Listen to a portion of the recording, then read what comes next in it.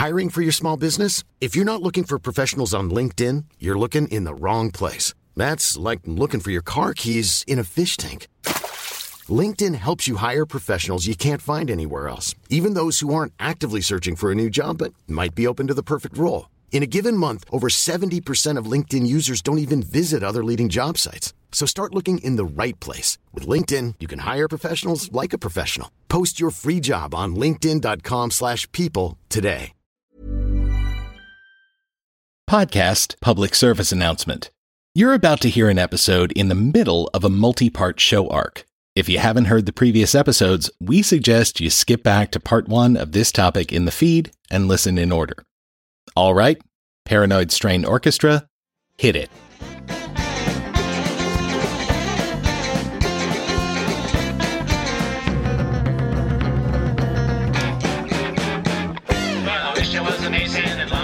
As we kick off this, which is likely the longest of our secret society discussions... Wait, you just did an hour and 40 minutes on the goddamn Rosicrucians, and you think this is going to be longer than that? Yes. Yes, I do. And that's because, as interesting as I hope you'll all agree the Rosicrucian story was, their impact was predicated, for the most part, on their essential non-existence. And as for our other topics, the Priory was a real thing that had at most a couple of dozen members at any given time, and was only around in real life for a decade or so. The Cathars were almost completely wiped out by their opponents after a heyday of influence in a limited region of southern France that lasted maybe 150 years, but was only a big deal for half that time. The Templars are, among these groups, the one with the longest verifiable history, 1119 to 1307. Or 1314, if you extend out to de Molay's immolation. Of course, these are the historically reliable dates. As we've discussed, many conspiracists claim wildly unsupportable periods for these societies' existence, from Plantard's thousand-year Scion hoax to conspiracists' insistence that the Templars continue to be a vital force behind world events, not only for centuries beyond their dissolution, but all the way to the present. But in terms of historically verifiable tenure and influence across the world, all of the above pale in comparison to Freemasonry, which has existed in nearly its modern form for over 3 centuries. And as we'll shortly hear, many elements of the craft, which is both the term that many Masons use to refer to the group, and the title of a great history by Professor John Dickey that we will rely on for as long as Jesuit plans to keep jabbering about this topic. Indeed, and many elements of the craft can be clearly extended back an additional century to the court of King James in Scotland in the 16 teens. So they've really, no shit, been around for 400 years, give or take. But their importance is more than just their longevity. Masons are also one of the key groups that all conspiracies boil down to, according to Jesuits' maxim of conspiracy underpinnings, trademark pending.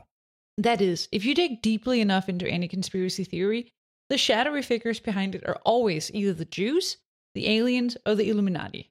Oh, and the Illuminati is just a scarier word for Freemasonry. Well, it was when the Illuminati actually existed. More on that a bit later, but yeah, that's our educated opinion. Every single conspiracy theory, if you chase it down the rabbit hole long enough, has one of those shadowy groups at the bottom of it.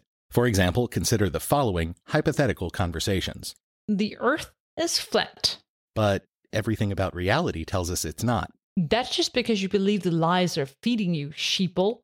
Who is they? What, are you fucking stupid? It's the Jews, aliens, and or Illuminati/Freemasons. Need another example? Okay. The COVID vaccine is poison made out of pureed human babies designed to neuter men, spontaneously abort the next generation in the womb, implant microchips to let us be tracked by Bill Gates, wire us for 5G, and remake our DNA to remove the God gene and turn everyone into atheists. Wait, what? Just read the script, Unicorn. Those are all things people have actually said about COVID vaccines. Seriously? Fuck. Anyway, that shit I just said is totally true, and you know who's behind it? Bill Gates? Didn't you just mention him? No, you fucking sheep-lip-tarp moron. He's being secretly controlled. And you know who's doing the controlling? It's Jews, aliens, and or Illuminati/Freemasons. Obviously. Give it a shot with the rest of the conspiracies we've covered. It's eerie how a quick search through the forums, sites, videos, and podcasts dedicated to these topics eventually lead to one or more of these 3 purported villains. Which brings me to the fact that while I was working on this series, I happened upon a YouTube clip in which a caller to a British radio station... Jess? Ma'am? I think you're kind of whitewashing the actual facts here. Not to badger the witness, but this YouTube clip, as you put it, it was just a few minutes? Like a normal clip length? Not exactly. It was like 360 something minutes. Right. A 6-hour plus compilation of what exactly? Of James O'Brien, a smarty pants talk radio host I think is clever, taking calls from pro-Brexiteers who have no idea what they're talking about. 6 hours. Yes. Of that. Yes, the call-in question is about 3 hours in. And you were listening to this for work? No. The show? Not really. So you were listening for fun? Yeah, but I listened on double speed, so it was only like 3 hours or so. You have a problem. Look, if listening to people confidently and proudly present blithering nonsense is a crime, I'm going to be first up against the wall when the revolution comes.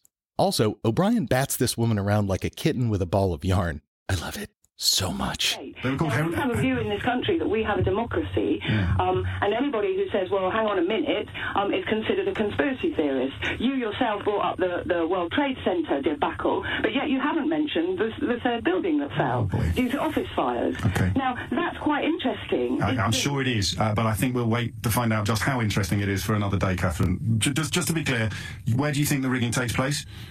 I believe that vote rigging takes place, yes. No, but where? How do they do Have it? you heard of the Freemasons? No, what are they? You have never heard of the Freemasons? No. Well, I can't believe that you can be there talking with any degree of authority on conspiracy theory without any cognizance of Freemasons. Who are the Freemasons? Are they a band? The Freemasons are a secret society which inhabits well, that's why I haven't heard of them. the belly of London. That's why I haven't heard of them, because they're secret. Sorry? That's why I haven't heard of them, because they're so secret. No, they're really not that secret. But you just said they were a secret society. Well, they consider their dealings. Did they do the third tower? Did they do the third tower? Sorry? Did they blow up the third tower? Well, I think that's a stupid question. Sorry. I absolutely refuse to dignify that with Fair enough. Did they kill Tupac? Who the hell is Tupac? I can't believe you're having a conversation about conspiracy theories and you're not cognizant of Tupac Shakur's assassination.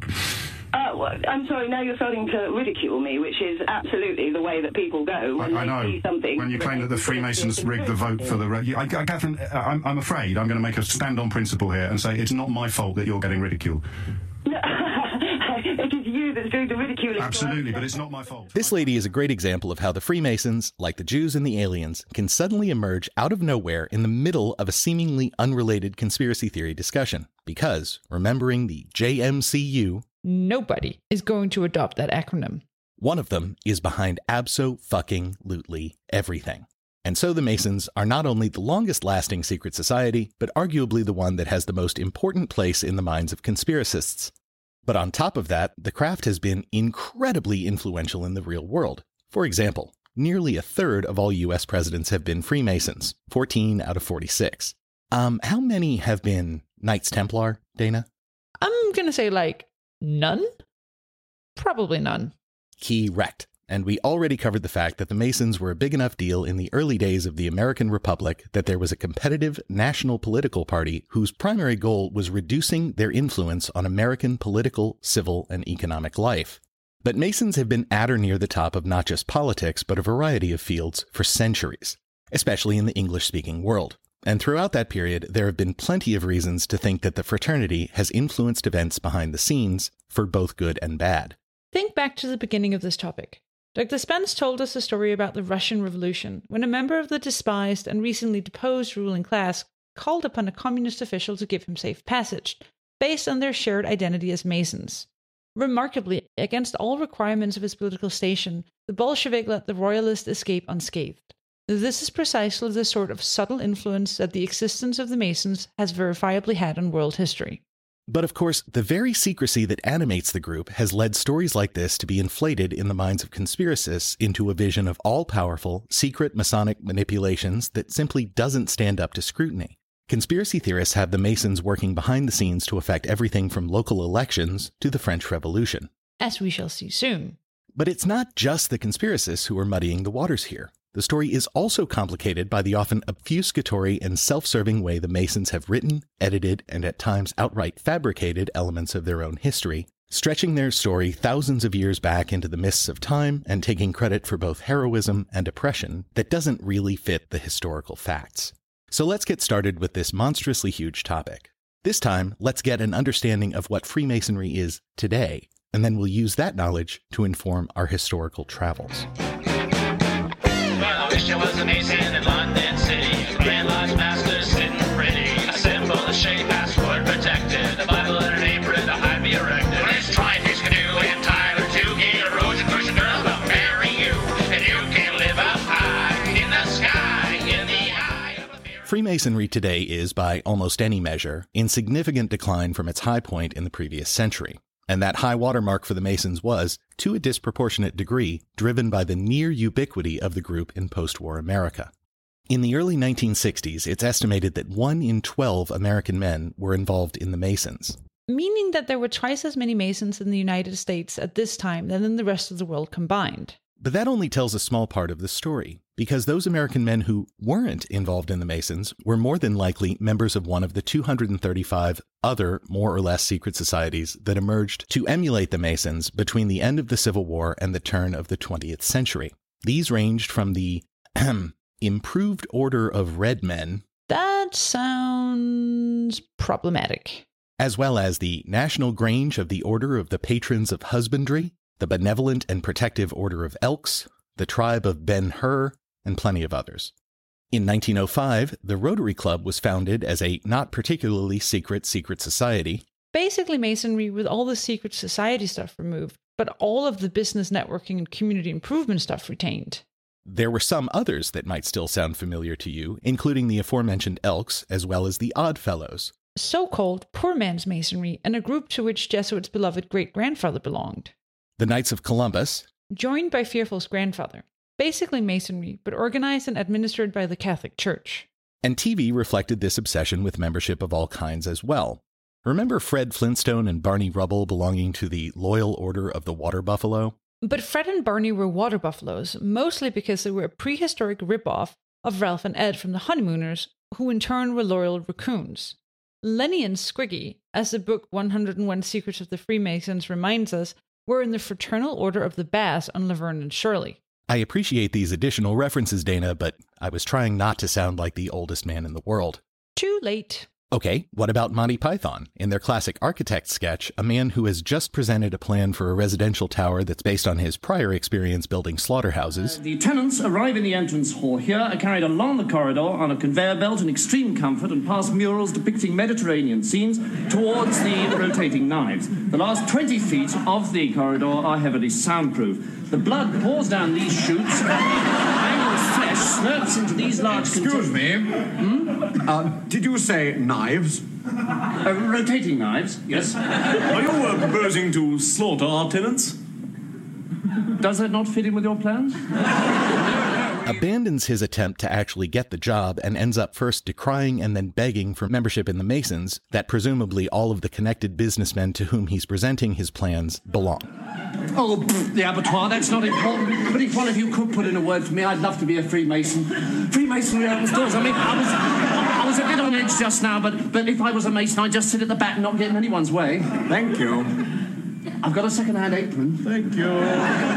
Nice. A spry, half-century-old reference. Okay, smartass, for a more contemporary, yet still from our perspective, frighteningly dated animated reference point, remember when Homer joined the Stonecutters?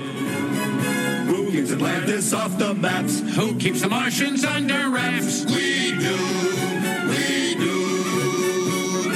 Who holds back the electric car? Timely 26-year-old Simpsons quote Methuselah. Damn you, relentless passage of time. Regardless, as these examples indicate, popular culture in the 20th century reflected the near ubiquity and powerful influence of Masonry in American public life. And remember how we mentioned John Dickey's book The Craft would be our guide to the Masons? Well, we went straight to the source, and Professor Dickey was kind enough to explore many of the topics we're planning to cover here in a wide-ranging interview, which we'll be interspersing throughout our Masonic discussions. Here he tackles why Masonry was such a force in America historically, reasons for their decline in influence over recent decades, and how that decline has affected their standings in the conspiracy influencer Olympics. Freemasonry really finds its most fertile terrain in America. For a whole set of reasons, Americans are great joiners. The American population is very mobile, and Freemasonry offers a kind of home from home in the local lodge, a ready-made social life. It's a sort of welfare system, a support system. You contribute to Masonry and get back and so on and so forth. And Freemasonry has done an awful lot, if you like, to define and make middle-class American manhood, particularly really since the Civil War. There was almost a sort of golden century of fraternalism. And lots of the other brotherhoods, the Moose and the Elk and the Rotary Club, are in effect versions of the Masonic template. The Masonic fraternity is the mother fraternity of them all, with the biggest membership and so on. But it starts to decline, and declines very steadily, really, from the 1960s onwards, with the growth of the financial industry and of welfare provision, with women entering the workforce and, the idea that the man could just get home and have a couple of cocktails and something to eat and then leave,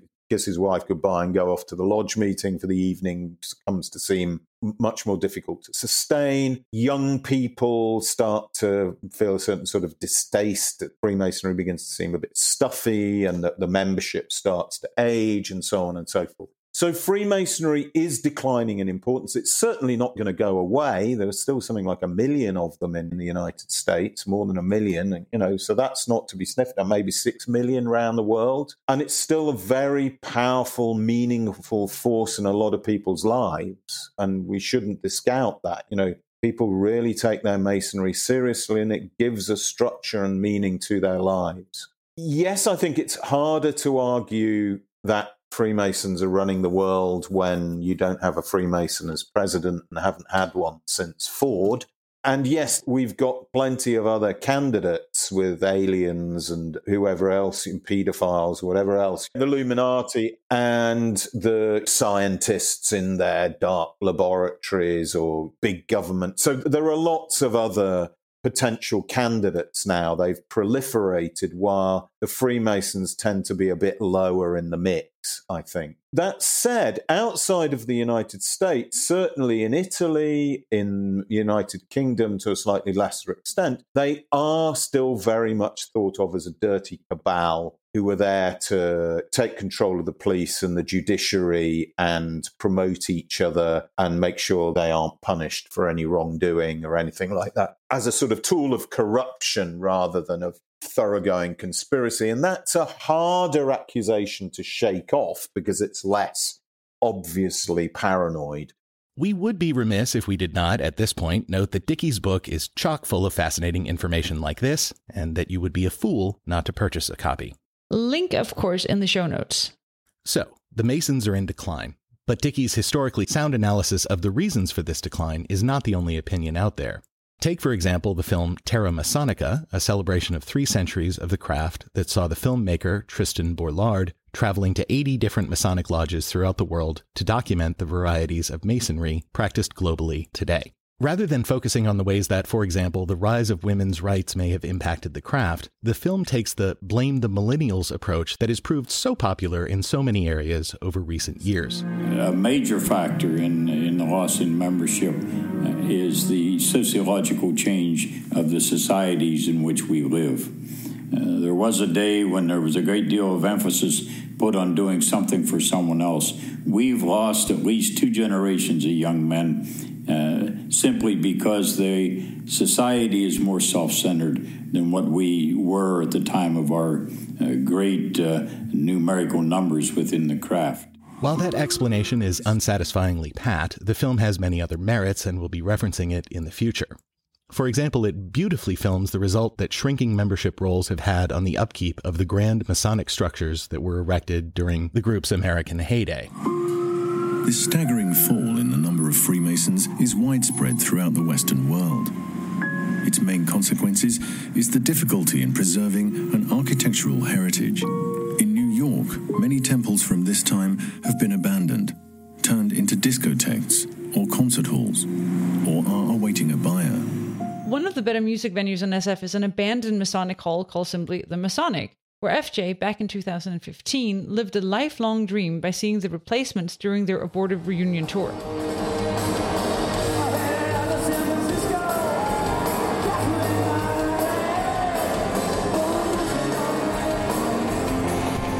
that show fucking rocked. Thanks for declining, Mason dudes. That's the status of Masonry today. But how did it ever get to that near-ubiquitous mid-century peak of influence in American and global life? For that story, we're going to have to jump back to 17th century Scotland. As Dickey writes, there was a pre-existing substrate of lore among stonemasons in the British Isles long before any of the structures we'd recognize as proto-Freemasonic were built up. This derives, he notes, from the fact that historically stonemasons had a fairly weak guild system in comparison to other crafts, like tanners, carpenters, etc. Stonemasons across Britain made up for the weakness of their guild organisation by having an especially rich store of rules, symbols and myths. Known as the Old Chargers, this mason's lore was memorised and handed down by word of mouth. Human memory being the fallible thing that it is, the content of the Old Chargers varied widely, as bits were added and subtracted, garbled and forgotten. Now and again, a version of the Old Chargers would be written down. The first written text to have survived this haphazard process is in verse, making its 826 lines rather easier to memorise. It is famous to Freemasons the world over as the Regius poem. Its provenance and date are uncertain, probably Shropshire, maybe 1430. Dickey goes on to note these old charges filter into Masonic history mostly through their creation of a totally mythical, truly ancient origin story for the trade. The stories dramatis personae are plucked from a lucky dip of sources. Ancient Greek intellectuals rub shoulders with some of the big beards from Genesis and the Book of Kings. There are a few personalities who really count here because they would later be integrated into the legends of Freemasonry. One is Hermes Trismegistus, a learned man who, after Noah's flood, rediscovered the geometrical rules of Masonry, which pre-flood Masons had thoughtfully chiselled into 2 stone pillars. Euclid, the Greek mathematician, is the next great Mason in line because he taught the ancient Egyptians all they knew about stonework, hence the pyramids. Then comes Solomon, who employed 40,000 stonemasons to build his temple, that great summation of Masonic skill and learning. His chief mason was from Tyre. He would be given the name Hiram Abif in later versions of the tale, the same Hiram Abif destined to have a starring role in the Freemasons' third-degree ritual. You'll recall that Hermes Trismegistus is a mythical figure, as is the story of Solomon's temple, which according to archaeologists was almost certainly not built by the biblical King Solomon. As for Hiram Abif, we'll discuss the weirdly important Masonic significance of that fabricated figure when we get to some of Masonry's secret rituals.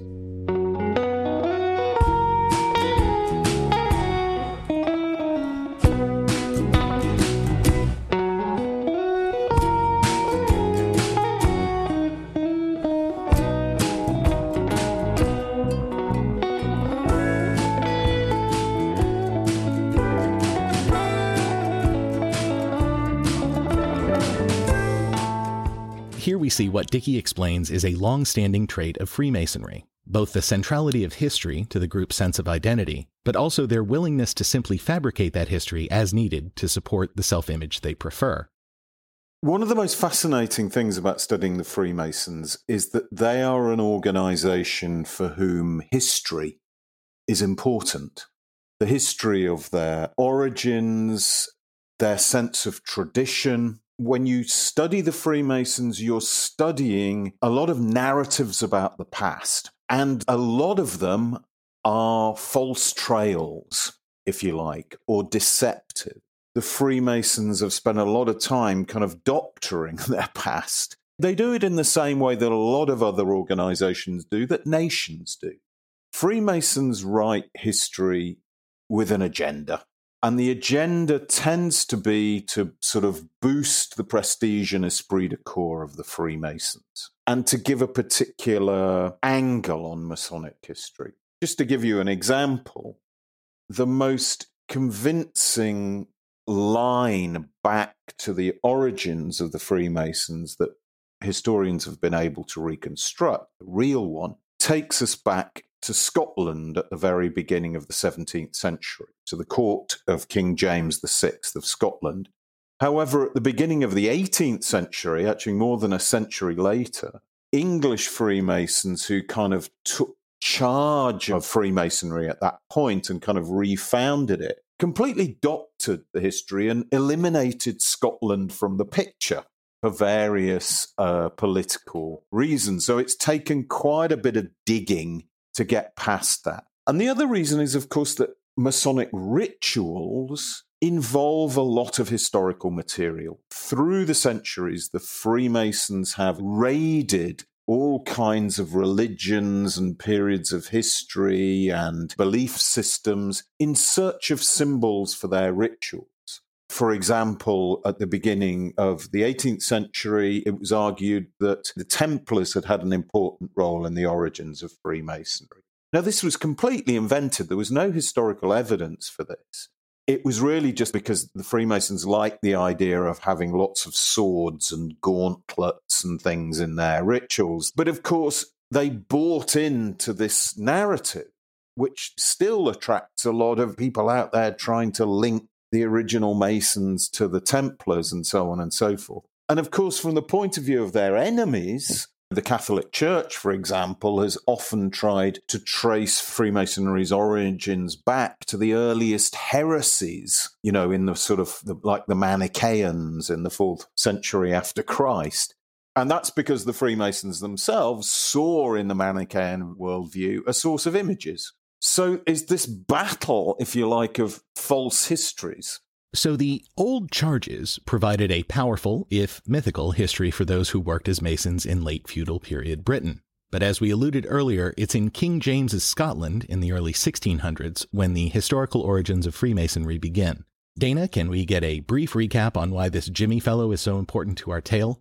Well, Jesuit, the famous Queen Elizabeth, the alleged Virgin Queen, though Sir Francis Drake, among others, might contest that designation, left no heirs.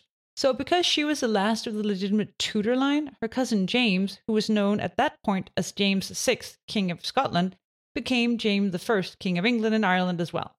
This was the first unification of the crown to Scotland and England. They would continue to be part of the same country, grudgingly on the Scots' part, down to the present day. Unless there was another referendum since we recorded this, in which case all bets are off. Right, and because James was practically born with a kilt on, he moved the political centre of the unified kingdoms from London to Edinburgh, and set his administration to work building a loyal core of politically connected and prominent Scots to run the country and manhandle the recalcitrant English. One of the guys he hired to this end was William Shaw, a minor nobleman appointed Master of Works, or, in the original accent, Master of Work. As Dickey relates, Shaw was, like other intellectuals of his time, fascinated by the rediscovered classical texts and art that were fueling the Renaissance. He was particularly moved by Vitruvius, a military engineer from the 1st century BCE, who argued that those who designed buildings must be not only builders, but also intellectuals.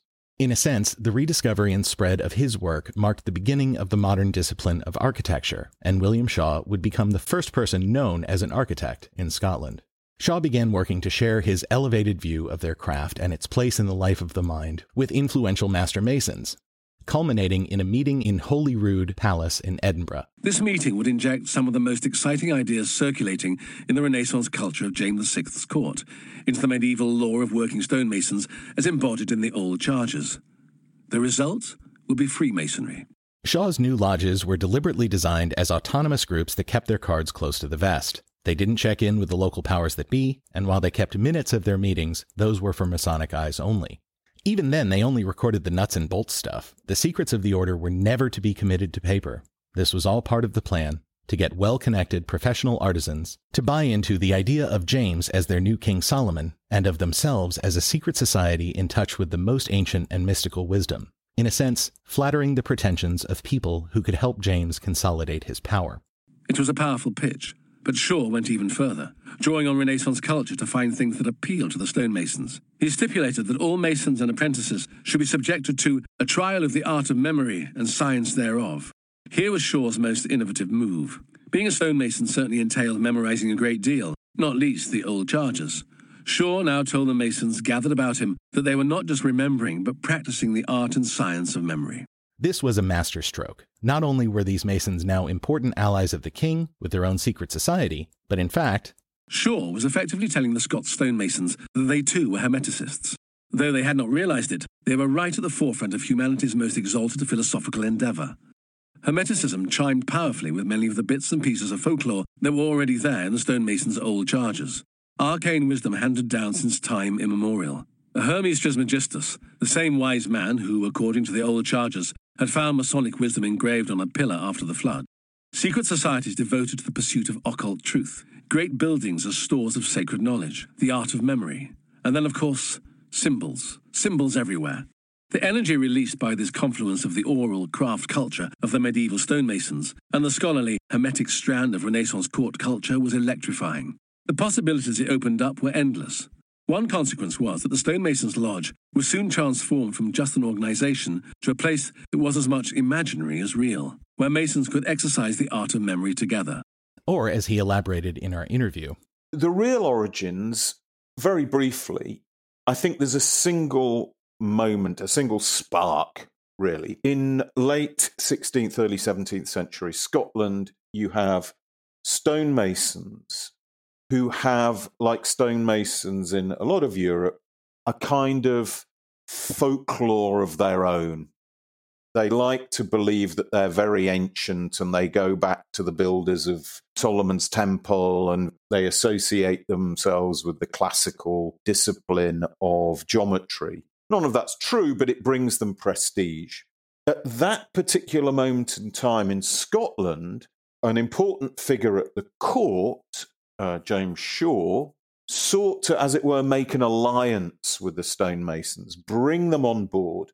And what he sought to do as part of that alliance was bring them into certain crucial aspects of Renaissance philosophy, particularly the idea of Hermeticism, the idea that the world could be decoded, the meaning of the universe could be decoded through symbols and through memory.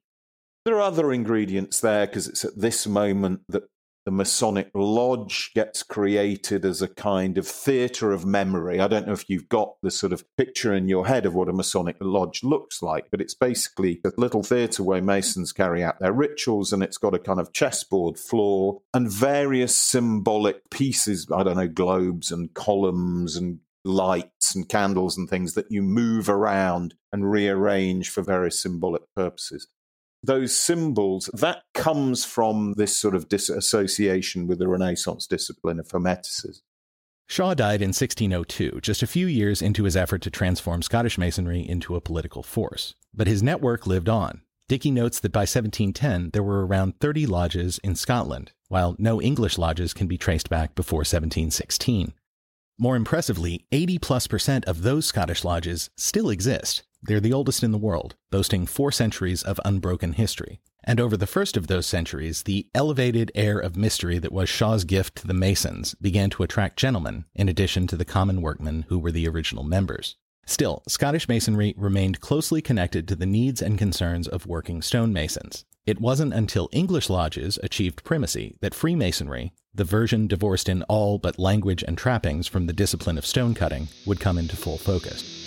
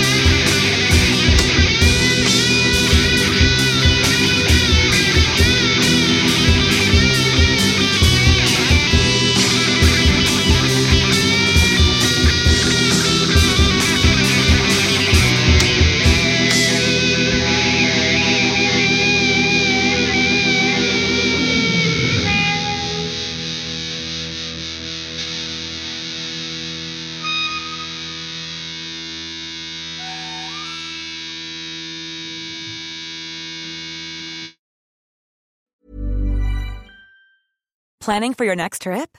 Elevate your travel style with Quince. Quince has all the jet-setting essentials you'll want for your next getaway, like European linen, premium luggage options, buttery soft Italian leather bags, and so much more. And is all priced at 50 to 80% less than similar brands. Plus, Quince only works with factories that use safe and ethical manufacturing practices. Pack your bags with high-quality essentials you'll be wearing for vacations to come with Quince. Go to quince.com/pack for free shipping and 365-day returns.